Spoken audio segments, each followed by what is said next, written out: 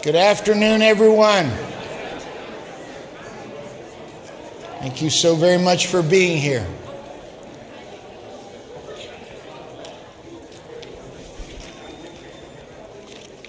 Israel was on their way to what was called the Promised Land, but they had a couple obstacles right before they went into Canaan land.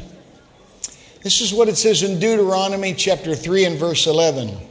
Og, king of Bashan, was the last remaining Rephite. His bed, made of iron, was over 13 feet long and 6 wide.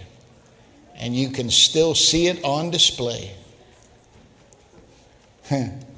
We don't know much about Og.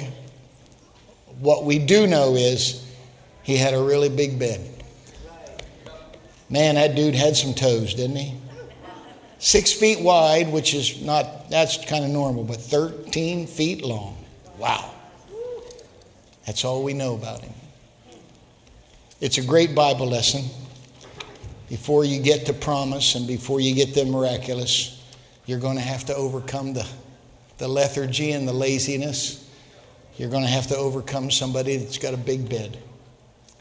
I'm in a season in my life right now where it would be very easy just to lay down and just coast for these next years. However, I am Harry Hoffman's boy, and you don't coast.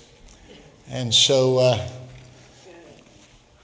in the book of Ecclesiastes chapter 11 and verse 4, it says, if you observe the wind, you won't sow. Here's what it says in the Message. Don't sit there watching the wind. Do your own work. Don't stare at the clouds. Get on with your life. So, I have given you those scriptures to make an announcement to you today. I have met with our trustees and have their blessing. We have done a lot of preliminary work. I am formally announcing today that we are going into a campaign called Let's Imagine. And beginning in the spring of this coming year, we are going to have a series of services beginning on the 27th of February, going through the 24th of April. That's 9 Sundays. I don't ever remember doing this. I probably have at some time since I've been here. I just don't remember when it was. But I am doing it today. I am asking you as your pastor to not miss one of those Sundays. I go on vacations. I expect you to go on vacations. But I'm hopefully giving you enough notice so that you can block this out and be with us for those 9 Sundays. Because every one of those Sundays will have a specific role and task. And at the end, on the 24th of April, will be the beginning of our offering. We are going to take 36 months to build a new temple for the King. And this is not just about building a building. But if you look around here right now, we thought we made the right decision, but we probably made it a little too late. If this thing continues, we're going to have to consider going to a third service. There are people in this service right now that have never met the people in the first service and vice versa. It's a nice problem to have. Every problem you have is not the result of a mistake. Not having enough room for people to sit in church is a wonderful mistake to have, a wonderful problem to have. And so we want to build another church. We've miraculously been given the property to the north of us for a fraction of its value. And there are many, many things that God has done and intervened and interrupted. So we've got the land, we've got the people, and we're going to get the money. And we're going to build a place for people that we don't have names for, people that we don't have faces for. This is not just about building a building. We need a place to put the people that God has blessed us with. And so we're going to do that. And so I'm inviting you with me. Let's imagine together. Because where you're sitting right now will all be dedicated to children. All these perimeter rooms that we've used, all these rooms are being used, not just being used, but they're being used for multiple tasks right now, which is great that we've been able to, not waste what we have, but we're out of room. And Jesus said, occupy until I come. Another translation says, do business until I return. So we're not just going to keep the store open. We're going to add some shelves, and we're going to add some floor space, and we're going to do our best to we got a great product. We got a great God. The great God deserves a great church in the Great Lakes. He does. And so we're going to build him there. Amen. Would you stand with me? In Jesus' name. Ruth, chapter number 1. 2 verses, 1 and 22, 2 and verse 3. 1 and 22 says, Naomi returned, and Ruth the Moabitess, her daughter-in-law with her, which returned out of the country of Moab, and they came to Bethlehem in the beginning of barley harvest. 2 and 3 says, and she went and came and gleaned in the field after the reapers, and her hap was to light on a part of the field belonging unto Boaz, who was of the kindred of Elimelech. So we'll take our subject text from that verse, and I'll teach you, and her hap was too light. God bless you. You may be seated. I've always had a great affinity for the book of Ruth. I read you again the first 2 verses. It came to pass in the days when the judges ruled that there was a famine in the land. A certain man of Bethlehem, Judah, went to sojourn in the country of Moab, he and his wife and 2 sons. And the name of the man was Elimelech, the name of his wife Naomi, the name of his 2 sons Mahlon and Chilion, Ephrathites of Bethlehem, Judah. And they came into the country of Moab and continued there. I have to be careful because it's very easy for me to get sidetracked with these verses. These verses are full of all kinds of lessons. They live in Bethlehem, Judah. It's just that compound name is a great picture of what the church should be. The word Bethlehem means house of bread. The word Judah means place of praise. So in type, they're in a place where there's supposed to be bread and there's supposed to be praise. However, there's a famine there. I've said for years, we cannot afford the luxury of one lousy service. This is supposed to be a place where you have fresh bread. This is supposed to be a place of word and worship.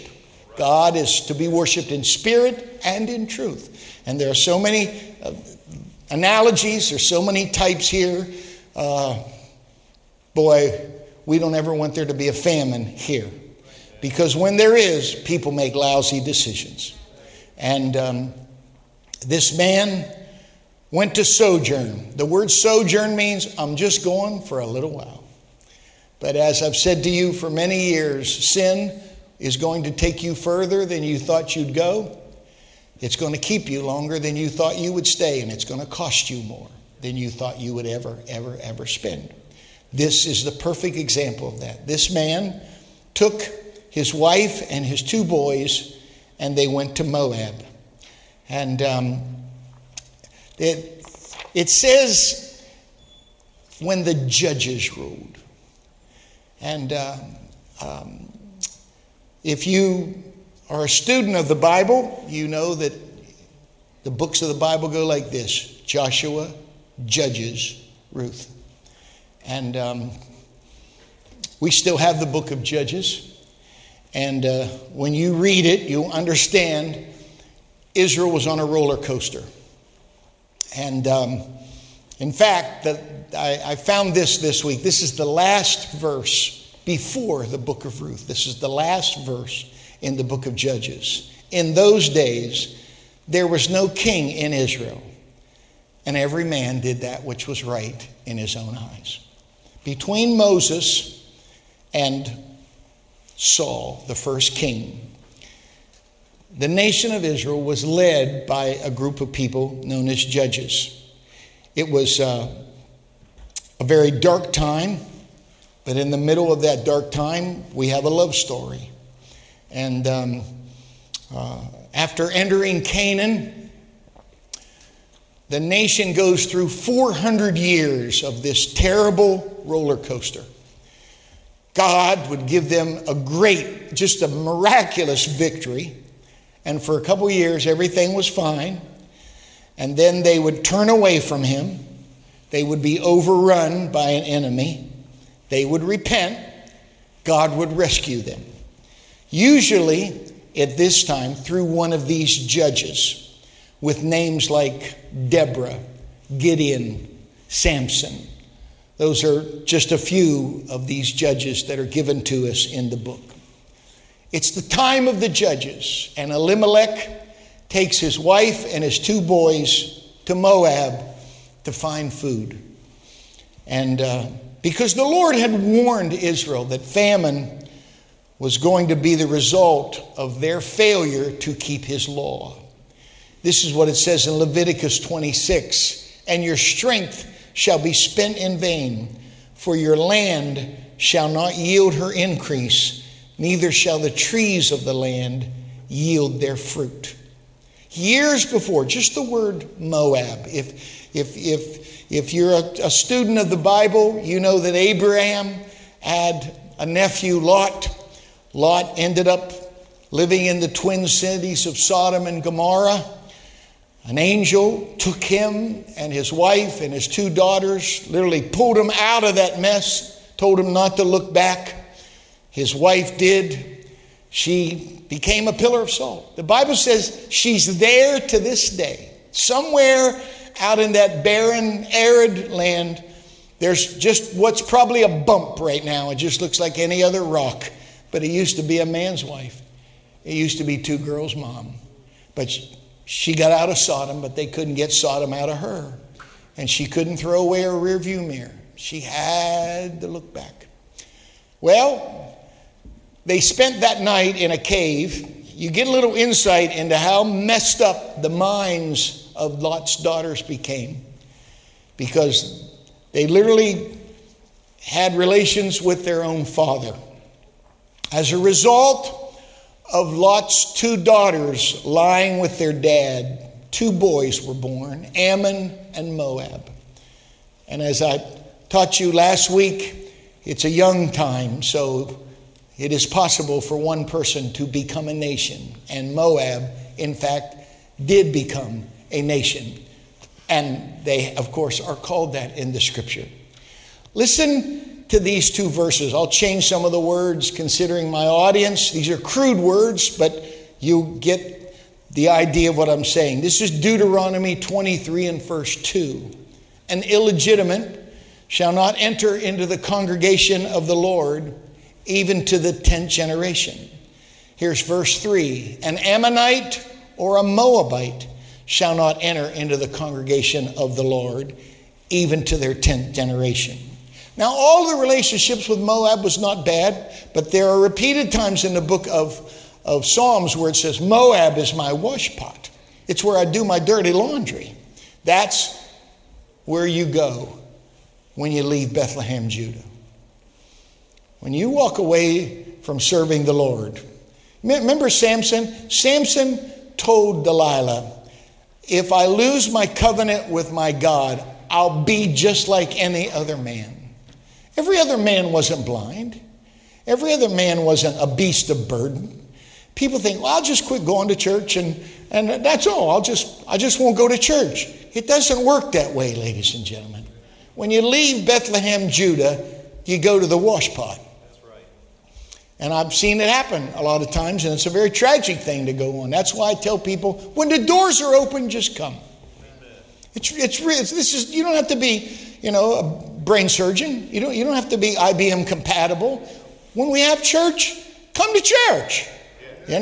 Just be there. Expose yourself to the word and the worship and the relationships with new brothers and sisters. It's a new lifestyle, and it's very, very important. And I've always said, if there wasn't a heaven, if there wasn't a hell, it's still a better way to live.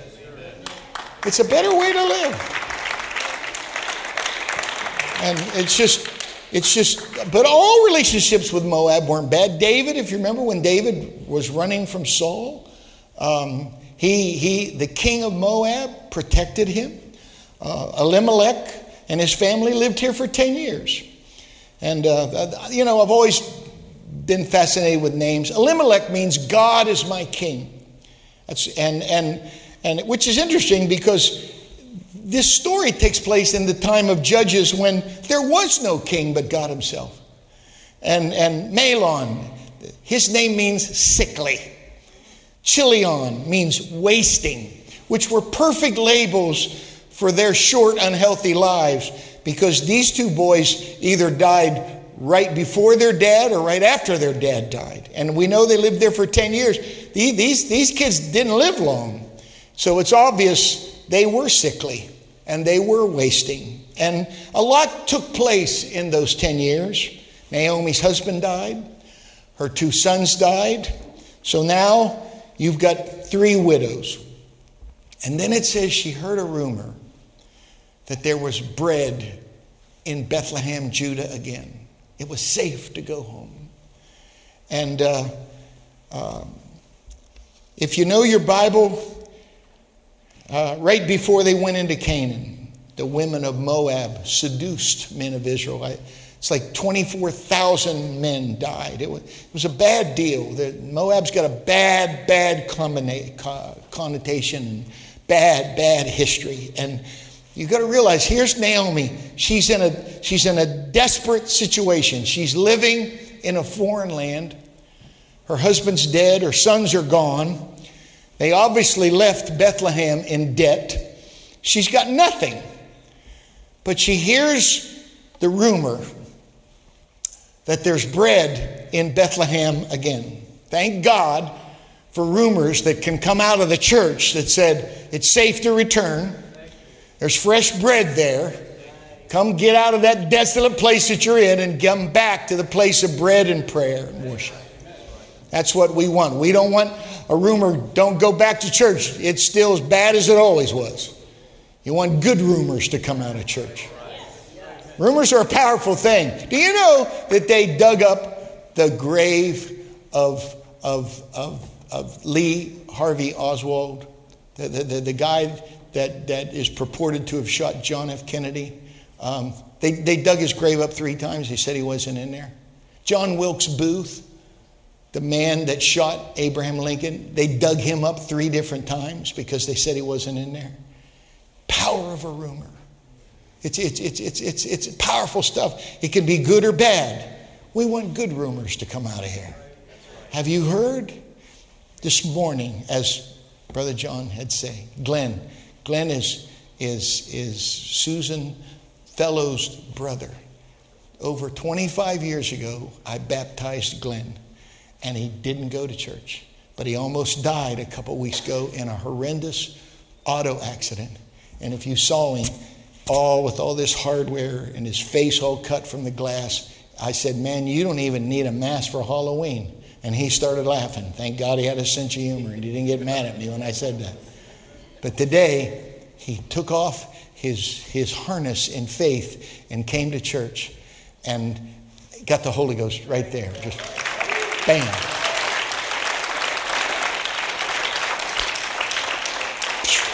Said, did you hear? Glenn got the Holy Ghost. And he said, you know, brother, I met him after service. He was just bawling. He said, I ain't leaving this time, brother. He said, I should have never left. But he said, thank God he was merciful and I made my way back. And he said, it's a great story. But this is what he told me. He said, can you explain this to me, Pastor Hoffman? When I was sitting here, there was a man in front of me today that I felt like I was supposed to pray for him. And he said, I didn't want to seem overbearing, so I didn't. And he pointed to Jim Foote. And I said, brother, you have no idea. That man lives in more pain than you could ever imagine. And I said, the Bible said that when Job prayed for his friends, God turned his captivity. I said, from now on, you make sure you find Jim Foote and you pray for him in church. And in ministering to him, God's going to heal you. And so he went straight to Jim and introduced himself and said, we're in this together, brother. Those are good rumors. Those are good stories. And it's just, the word Naomi means pleasant. And she obviously was pleasant because when her two sons died, her daughter-in-laws didn't leave. They stayed with her. And they obviously loved her and she loved them. And she tells them, I'm going back home. And they went with her a ways, and she's trying to talk them out of following her.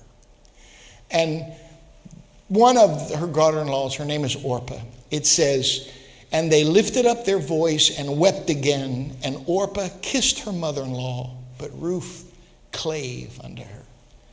Clave. Literally in the Hebrew, it means stick like glue. Is Eric Austin in this room? You here, Eric?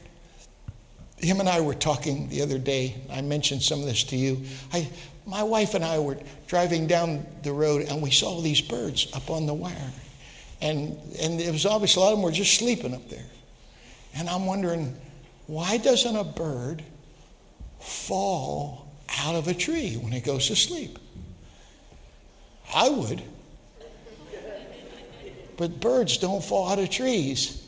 So you do a little homework and you'll find that when God designed birds, he put a special tendon in the bend of their legs so that when they roost and when they sit in a tree, that tendon makes their claws, their talons, grab on to the limb.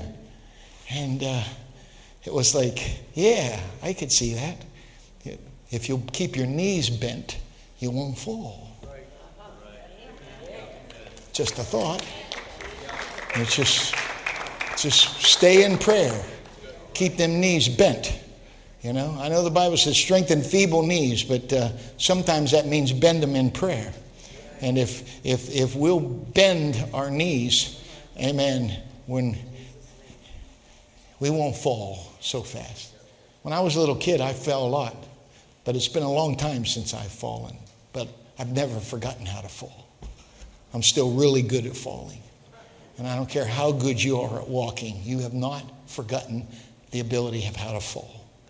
A righteous man, not unrighteous, a righteous man falls 7 times, but he picks himself back up again.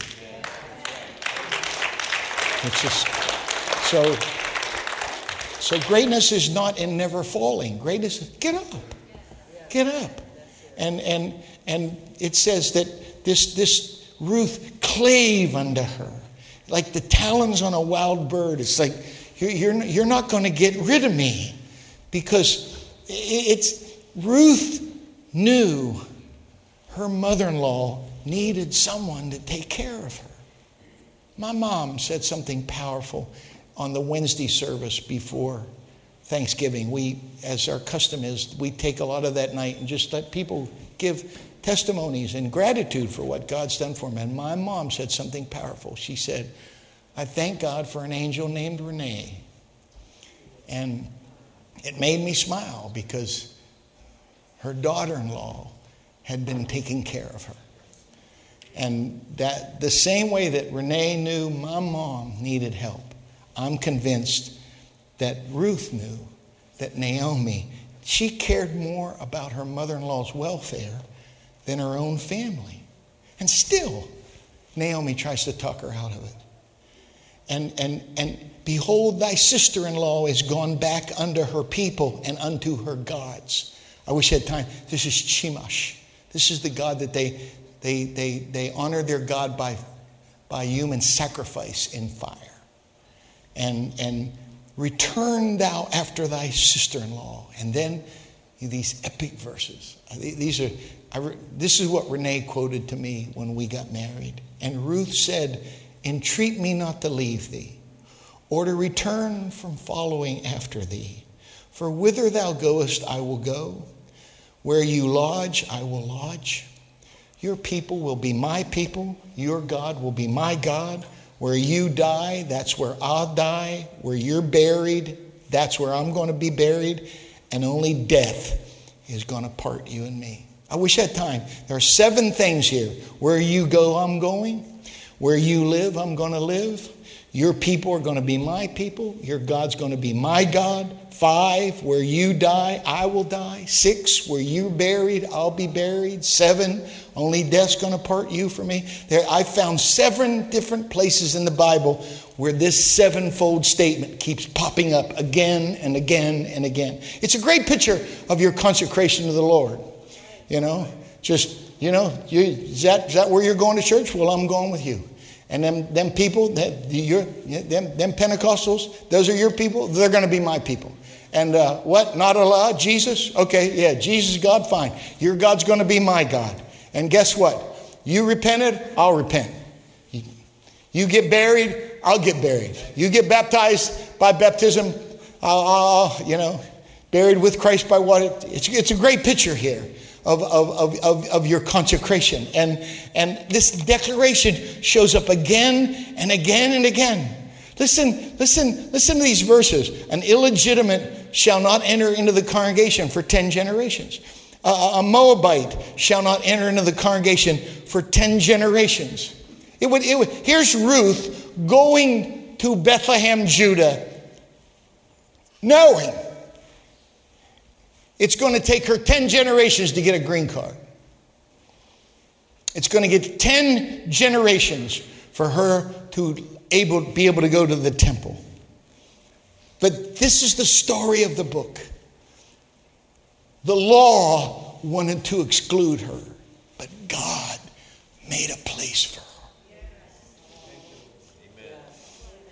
You go to Matthew. I've always enjoyed going to places in the Bible that most people stay away from. And one of the places through the years that I've spent a lot of time on are the genealogies in the Bible. This man begat this man begat this man. If you go to the book of Matthew, the first chapter of the book of Matthew begins with a genealogy. It starts with Abraham and goes to Jesus.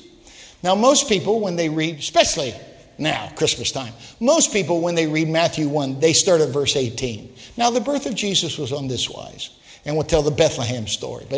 But I don't do that. If you read the first 17 verses of the book of Matthew, it's the family tree of Jesus. We talk about the gene pool. This is not Avion. This is a sewer. But what you'll find, there are 4 exceptions in the genealogy of Jesus. There's 4 times it's not men. 4 times there are women mentioned in the genealogy. The first one mentioned is a woman named Tamar. Tamar has an incestuous relationship with her father-in-law, who is Joseph's brother Judah. You know that word, we mean praise? Well, it didn't all start out that way. The father-in-law got seduced by his daughter-in-law. She's mentioned there, Tamar. Ruth is mentioned there. She's from the wash pot. Bathsheba is mentioned here. Bathsheba was the unfaithful wife of David's pal Uriah. David was involved with his best pal's wife and literally killed his friend to cover up the affair. And the last one that's mentioned there is Rahab. Rahab is the one that run the brothel. She's a prostitute from Jericho. So there's only 4 women mentioned in the genealogy of Jesus, and every one of them come from very questionable origins. But guess what? They're in the family tree. And as I've said for a long time, if I had to name this chapter, I would, from a mess to a miracle. Because you talk about a mess, this is a mess. But that's where the Messiah came from. That God used a prostitute. He used an unfaithful wife. A woman from the wash pot. These are in the lineage of Jesus Christ. So if God can use them, why can't he use us?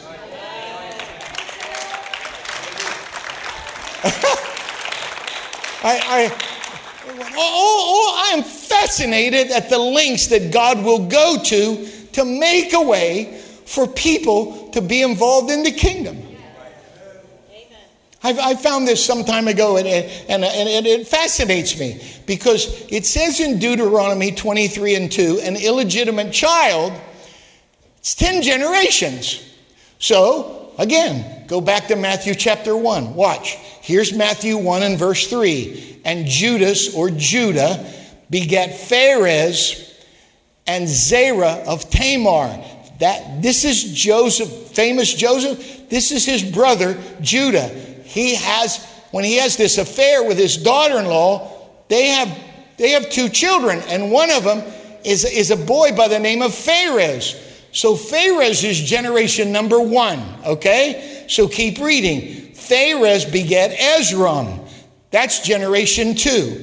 Ezram begets Aram. That's generation 3. Aram begets Aminadab. That's generation 4. Aminadab begets Neason, generation 5. Neason begets Salmon, that's 6. Salmon begets Boaz, that's 7. Boaz begets Obed, that's 8. Obed begets Jesse, that's 9. Jesse begets David, that's 10. So now with Revelation, listen to this verse that David wrote in Psalms 122 and verse 1. I was glad when they said unto me, let us go into the house of the Lord. Because for the first time in 10 generations, he's able to go to church. Aren't you glad God didn't expect you and I to jump through 10 generations of hoops and hurdles to be able to, because let's just face it, probably none of us deserve to be here. Probably none of us. But God made a way for us. He made a way for us. That's why the Bible said your steps are ordered. You're ordered. So Naomi returned, and Ruth the Moabitess, her daughter-in-law, which returned out of the country of Moab, and they came to Bethlehem in the beginning of the barley harvest. So this week I knew there was something there, so I kept reading about barley. I found that barley is always the first harvest of the year. Barley comes before even the winter wheat in the spring. It comes before the oats. It comes before the corn. It's the first harvest of the year. Up until now, this is a very, very dark story. But now things are fixing to change, because they've come back to Bethlehem, Judah, and guess when they came? It's the beginning of the barley harvest. Some of you that are in this place, when Jesus turned the water into wine in John chapter 2, the Bible said this beginning of miracles did Jesus in Cana of Galilee and manifested forth his glory. I'm convinced. I felt it this morning. I feel this very same way right now. You're in this room right now. You probably shouldn't have been there, didn't expect to be here, but here you are. It's not by chance. And I'll tell you why. Because she went and came and gleaned in the field of the reapers, and her hap was the light on the part of the field belonging unto Boaz. And I'm going, hap. What in the world is hap? So I did my homework. It's where we get the word happenstance. So Naomi goes into one field. She's a picture of Israel. Ruth, who's the Gentile bride, she just happens to go into another field. You got to understand that Naomi, she understands what's going on. Ruth hadn't got a clue. She has no idea whose field she's in. She doesn't know the families. She doesn't know the cousins, the aunts, the uncles, the nieces, the nephews. She doesn't know any of the clan. She doesn't know any of the family tree. She just happened to light on a part of the field belonging unto Boaz. I'm here to tell you, this is not a random event of chance that you're in church here today. You didn't just happen to show up here. The puppet master of the universe has been pulling the strings to create this scenario where you can be in this place right now at this moment. Praise God. Pray. Now do you understand why you've been fought so hard? Now do you understand why it's been so difficult? Now do you understand why there's been such opposition? There's an enemy out there that you're a piece of real estate and he's a squatter. And squatters, they say, have rights, you know. I just read, they just evicted a man in New York. He's been in a house for 22 years, didn't pay rent one time, but just knew the legal system. And they finally threw the bum out last week. Satan is a squatter. He'll just stay there and he'll do everything he can to stay. He's losing control over you. And he doesn't like it. And he's going to fight you. And he's going to, but the Bible said no weapon formed. It's already been built. Let the enemy spend all of his time on the weapon all you want. And at the last moment, Jesus takes the batteries out. Jesus throws the breakers. Jesus pulls the plug out of the wall. Said, there you go, stupid. Now let's see you destroy one of my children. Don't you understand that you are divinely orchestrated? Your times are in his hands. Praise God. Oh, Jesus. It's just, I think of Philip. Philip, you know, the widows, the Greek widows and the Jewish widows are fighting. And the Greek widows are convinced the Jewish widows are getting the best cuts of meat and they're pouring more Kool-Aid in their glass and they're getting them an extra dab of peanut butter on their sandwiches. And the disciples, the 12 apostles, they say, we don't have time with this. So they chose 7 men full of the Holy Ghost and wisdom. Here's what's cool. Not one of those names that are mentioned in Acts chapter 5, those aren't Jewish names. Those are Greek names. Philip is not a Jewish name, but he's one of those original 7 men full of the Holy Ghost and wisdom. And it says that Philip went to Samaria and preached Christ unto them.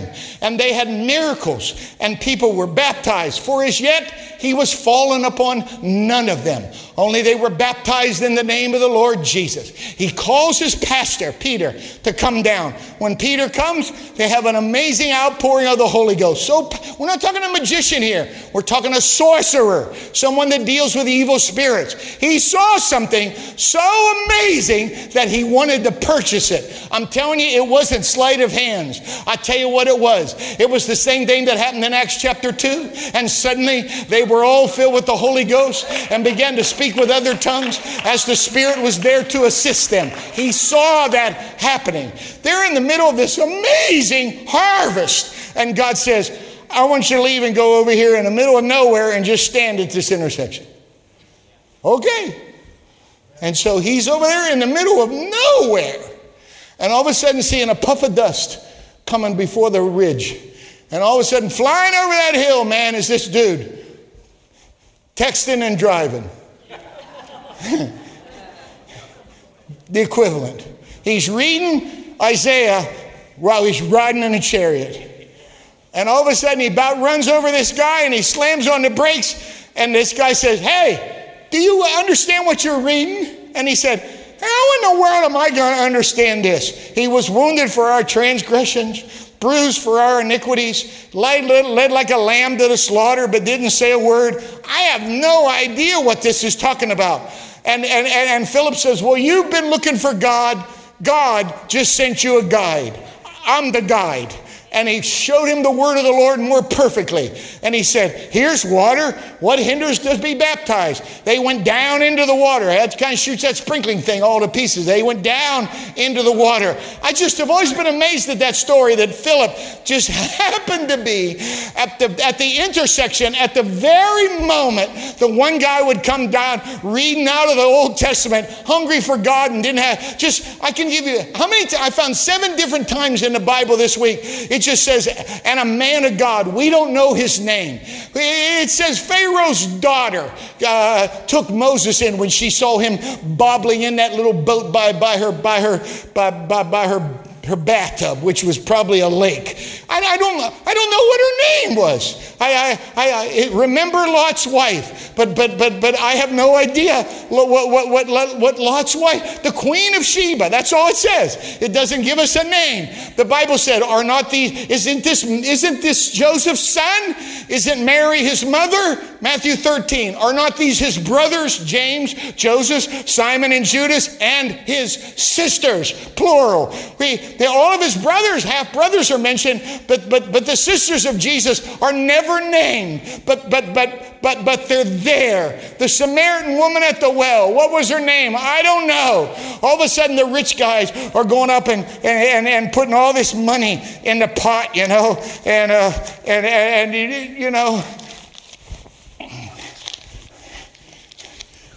making sure everybody saw him. All of a sudden, some woman just very timidly goes over, opens up her little purse. There's a button in there. There's probably a safety pin. There's a worn out stub of a pencil. And down there's 2 little coins. And she takes those coins and she puts them in the box. And she sheepishly walks away, not knowing that standing over there by one of the temple's great columns is the redemption of the world. And he said, this woman has given more than she gave of her living. She's in the Bible. I don't know her name, but she's in the Bible. I'm telling you, I could give you example after example when an unnamed servant of God just happened to show up at the exact moment that it went on. Well, that's not happening to you today. My name is Harold Hoffman. I'll just tell you my name right now, but I do serve him, and I'm here pouring out my heart to you right now to let you know that I'm sitting at the junction and the intersection of your life with an understanding spirit and a spirit of revelation to let you know this is your time now. This is your day. This is your moment. You just didn't happen to light here. You are here by divine direction. You are here by divine providence. God is guiding and directing your life. Stand with me. Stand with me. How many times? Listen, ladies and gentlemen, coincidence is Jesus working undercover. I don't know who said this. I wish I'd have said it. When you're down to nothing, he's always up to something. All right? This woman is out of everything. I remember I was listening to that song that Draylen sang, and Draylen's not here, but man, the praise team did an amazing job. And I was, man, just proud of you. Just proud of you. I wish you could have been with me between the services and saw that team. There was 40 or more people in that room, and I'm just looking around going, oh my God. Just the quality and the caliber of the people that were in that room. That was a zephyr. That was a dream to me many years ago. But it's not a dream anymore. It's reality. It's the same way we look at things which are not seen. You just got to, in the spirit, say, I see that. I see that. I see that. You got to see yourself worshiping God, serving Him with integrity, having a consecrated life. Come with me around this altar right now with an understanding in your heart. I make a decision today. I make a consecration today. Lord, I just didn't happen to show up here. I'm here on time. I don't know who said it, but if not now, when?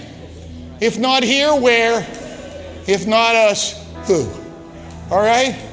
This is your day. This is your time. This is your place. And there's an enemy out there of your soul that's going to do everything he can. Your phone's going to ring. Kid's going to do something. Somebody's going to cry. Something crazy going to happen. Stay focused right now, because these next few moments are critical. They're critical right now. Raise your hands. Amen. Shut your eyes. Let's reach out to our Master. Right? Lord Jesus, I feel such a consequence in my heart here right now. Convinced that there are people in this room right now. This is their day. That like the wise men, your word says, and when they came and fell down and worshiped you, they went home a different way. I want the people in this room right now to experience the same thing the first service felt. I want people to go home different. If they haven't repented, we're going to repent right now. If they've never been baptized, we're going to get baptized today. If they've never been filled with your Spirit, we're going to get that done today. Get that box checked. Make our peace, calling, and election sure. Let's pray repentance. Lord Jesus, Father, I recognize you as the King of the universe. There are no other gods but you. I humbly ask you to hear my prayer right now. Your word says a broken and a repentant prayer you will never despise. I'm not making this up. These are not crocodile tears. This is not some show. I legitimately want you to understand, Lord. I tried to do this by myself, and I made a mess of things. But I come to you today. I wish I had more to put in your hand, but if I hear what this preacher is saying, you can take the simple and you can confound the wise. You can take the weak and you can make the mighty go crazy. Lord Jesus, I'm simple and I'm weak, but I've got enough sense to understand that the thing that's going to turn my life around is an understanding in my heart of who needs to be on the throne and who needs to continue and guide my tomorrows. So right now around this altar, Lord, I repent. I repent before you. I ask you to forgive me, Lord. I said things I wish I could take back.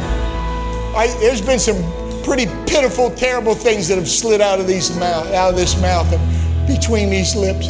Hey, words that were so far beneath the dignity of someone that he wouldn't think they'd be a child of God. I'm sorry, Lord, for the words that came out of my mouth. But I'm not dealing with fruit. I want to deal with root. I want to deal with cause. You said, let the meditations of my heart and the words of my mouth be acceptable in your sight. So I would have never had those words in my mouth if I wouldn't have had the wrong thoughts in my heart. So I repent today for thoughts that I lingered on, things that I mused and meditated, and I let them stay there way too long. And that thing became cancer in my spirit. And I didn't just think bad stuff. I said some lousy things. My hands, Lord, these amazing hands that you gave me. I've touched some things that I wish I wouldn't have touched. These eyes that you blessed me with. I've seen things that I wish I wouldn't have seen. I've listened to things, Lord, that I should have never listened to. And these feet, I allowed them to go places that they should have never gone. So from stem to stern, from the crown of my head all the way down to my feet right now, forgive me for where I've been. Forgive me for what I've touched. Forgive me for what I've seen, what I've listened to, what I've thought, what I've said. I ask you to cleanse me right now. Take a coal off of your altar and touch my mouth and let it get all the way down into the meditations of my heart. I don't want hatred in my heart. I don't want bitterness in my heart. I don't want jealousy in my heart. I don't want lust and lewdness in my heart. I don't want that air in there. I need you. I can't do this by myself. I tried. I need your help.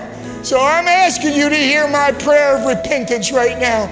And I'm asking you, Lord, don't judge my family because of me. Don't judge my spouse because of me. Don't judge my children because of me. Oh, Lord, they didn't do it. I did it. But I come to you right now because if I hear the word of the Lord right, I still got time. I still got a moment. There's still a door. I ran out of road, but there's still one door open at the end of the road. I'm coming through that. I'm sorry I came late. I should have tried you and done this a long time ago. But I did what was right in my own eyes. And boy, what a mess that was. And I'm a living, walking testimony of your grace and your mercy. I should have been dead. I should have been dead a long time ago. But you miraculously spared me. And you spared me for a reason. You spared me for a cause. And I make a covenant and a consecration today. Today, Lord, is the rest of my life. Today is a banner day in my life. Preacher said we're going to build a new building. But I'm not just going to help them build a new building. I'm going to build a new lifestyle. I'm going to make a new platform to launch my tomorrows off of. Jesus, Jesus, Jesus, Jesus. Father, anyone in this room right now who's sick, I'm asking you from this side to that side.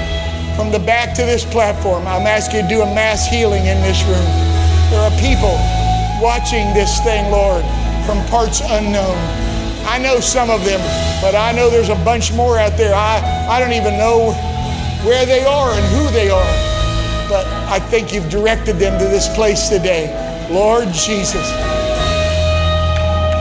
if you could use a rooster to preach to Peter, if you could use a donkey to preach to Balaam, if you could make an axe head swim, why can't you take this live stream and literally pipe faith from this platform into a living room?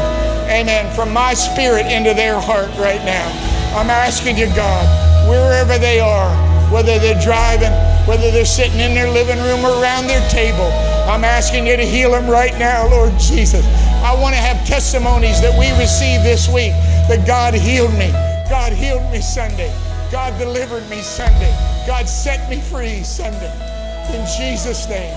This is the first day of the week. This is the barley harvest for many people. This is the beginning of something really good starting to bloom and blossom and be fruitful in their lives. Oh, Jesus, I thank you for that right now. Hallelujah. Let's honor him together. Amen. With thanksgiving. Make our petitions known with thanksgiving. Hallelujah.